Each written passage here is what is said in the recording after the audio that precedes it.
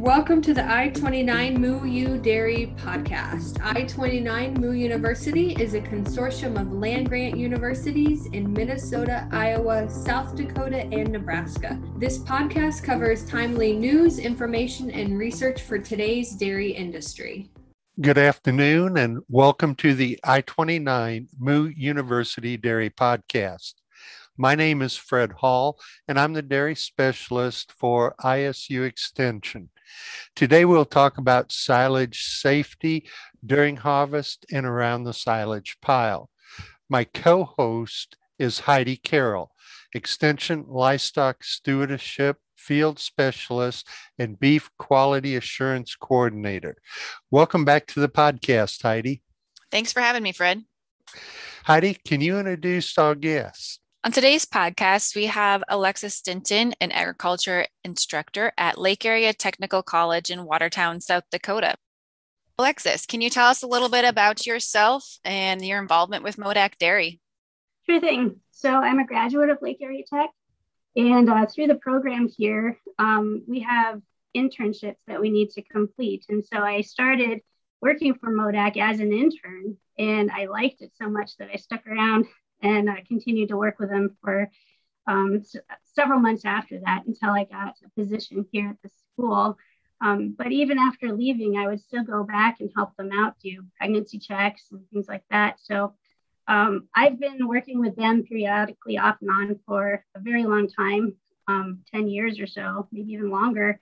So we've got a great relationship, the school and Modak. They allow us to go out and utilize their herd for doing treatments or learning techniques like jugular venipuncture or tail sticks or things like that, which is amazing. And so what we do is help them out during the silage season by taking our students, and we go out and we teach silage pile safety while they're covering the pile. So we give back to them when we can by letting the students cover the pile. So Alexis, as you're teaching this, do you also teach their employees? Sometimes I can, I can redirect the employees when I need to, but for me, there's a bit of a language barrier. So sometimes I'll make adjustments to somebody that's, standing in one of the lines, and or I can tell somebody who speaks English, hey, you want to tell that guy you might need to stand a little closer, or a little further away, or watch out, there's a tractor coming, but I do what I can. But most of the time, the guys are there to teach each other from Modak because they speak the same language, where I have that language barrier. So I'm assuming harvest at Modak is pretty much done now. The pile is complete, or are we still in the process of it? I think we're still in the process. There's been a bit of a late rain delay. We just got 2 plus inches here yesterday. So I think that if they weren't done chopping, they're going to be held up for quite a bit until they can actually get back into the field and chop. Rain delays always bring a new set of risk and dangers. Let's tell the listeners a little bit about what you do after a rain delay.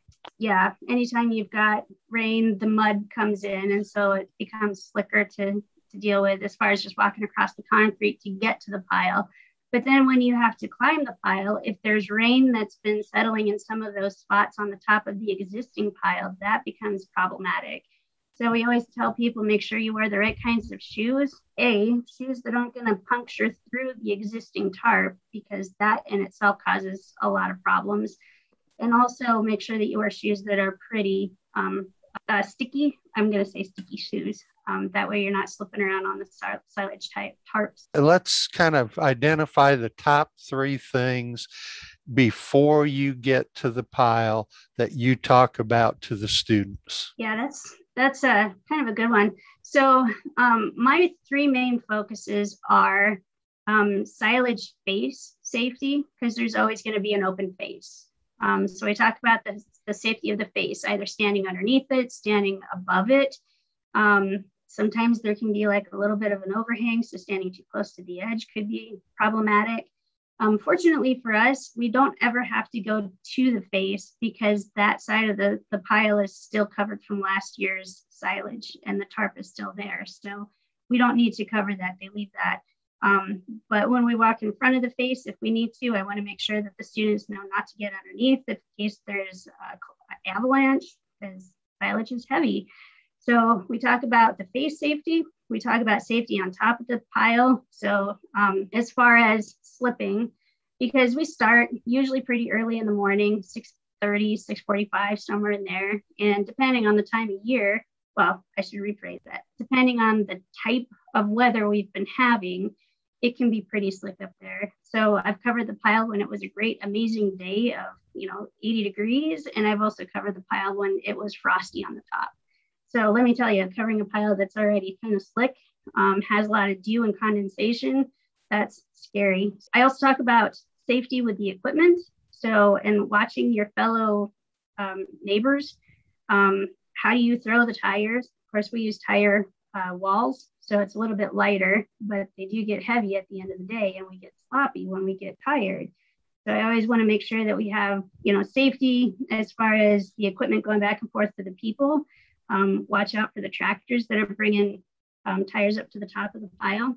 Watch out for your fellow coworkers too. So if they slip or fall or go down, make sure that they're okay and you can get them up.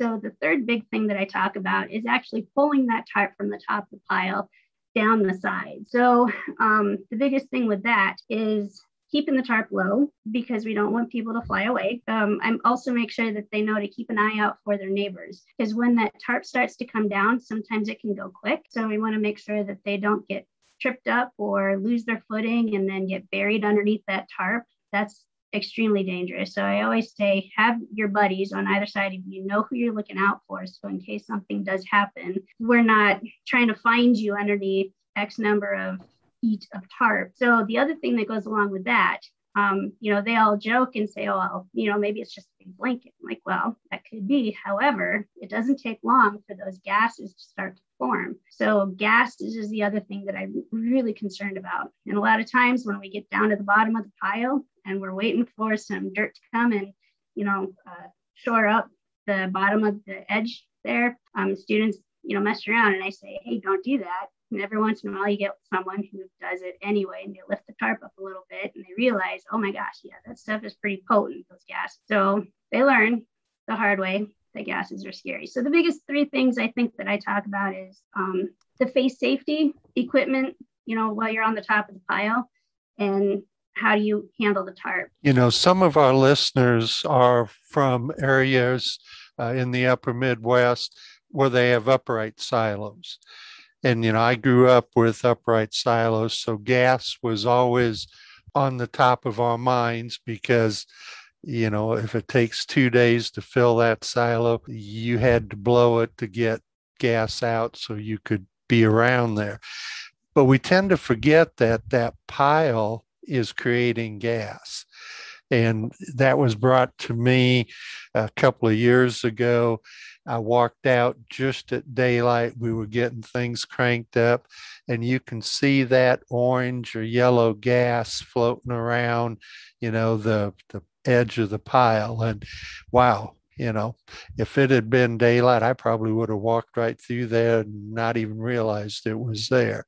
But it's dangerous no matter what kind of storage we have. So Heidi, what do you have on your mind? I think you both have alluded to what we consider those 7 major hazards around bunker piles of silage. And those 7 major hazards are what you alluded to is the fatigue or complacency, exposure to silage gases, tractor truck rollovers, or rollover by other equipments, entanglement in equipment and machinery, the falling from the heights that you really stressed there, Alexis, and being crushed by an avalanche or collapsing pile.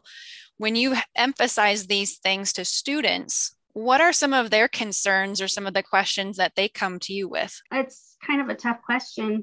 Most of the students have been doing this a long time. A lot of them come to me that, they hate covering piles. They don't want to because they do it at home, or they end up going home shortly after we do it here and they cover their piles. So a lot of kids know what some of the safety concerns are, and they've been brought up the right way to know that these are hazards. And the students that have never done this before, like they've come from town and they just want to go help their grandfather on the farm, honestly, handling tire walls is their biggest question.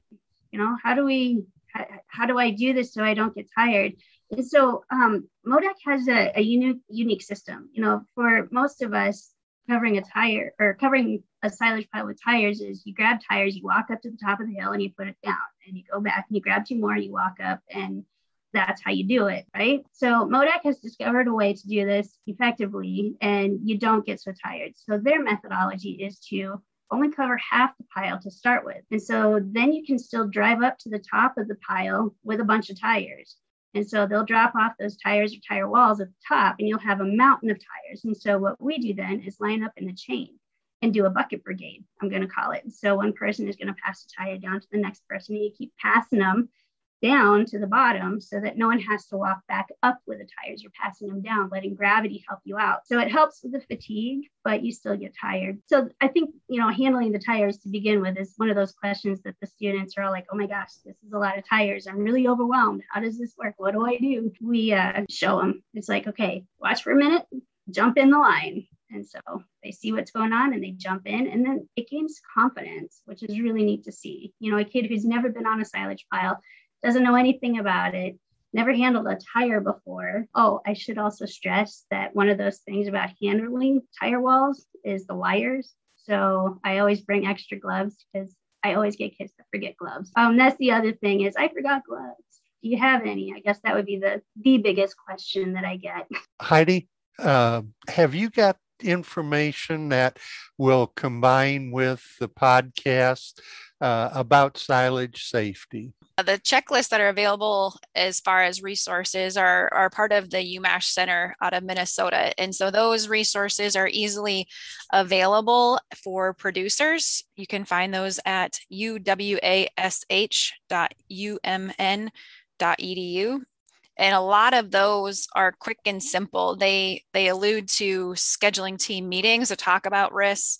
It alludes to just having the equipment ready to go and different things to make sure that you are being proactive in training programs with all types of help, whether it's full-time help or whether it's part-time help, kind of similar to Alexis, the students coming out and just being that extra crew and hands on deck to make the process go smooth and safe. Alexis, you shared a lot of really good information with us during the podcast.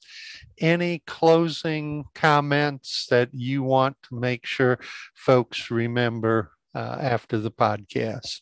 I guess the biggest thing is a lot of times there's a lot of common sense that goes along with, working around the big machinery and around piles. If you're on the top of a silage pile and you slip once, so just be careful, you're probably going to slip again. And it's a lot of common sense. And I found that when I talk too much in the classroom about silage safety, the students have a tendency to tune out. So the fact that I can take them out to a silage pile and actually show them, okay, this is the real deal. We are doing this for real. This isn't a joke. It cements better what it is that I'm trying to get the point across, that safety is essential. Because I've seen some accidents happen, and there was one time I had a student that actually did go down when we were bringing that tarp down, and he was really lucky because he had friends on either side of him that grabbed him arm in arm, and they just lifted him up and dragged him down the rest of the way just to keep him from being buried. So I've seen some things happen. So I can relate that information to the students, and then when they actually get up there, they're like, yeah, this is harder than I thought it was, So I think a lot of hands-on. Well, thank you very much for taking the time to share that information with us. We would remind folks that this is the I-29 MooU Dairy Podcast, and we thank you and thank our listeners and look forward to visiting with them at the next podcast. I-29 MooU is an equal opportunity provider. For the full non-discrimination statement or accommodation inquiries, go to extension.iastate.edu /diversity/ext.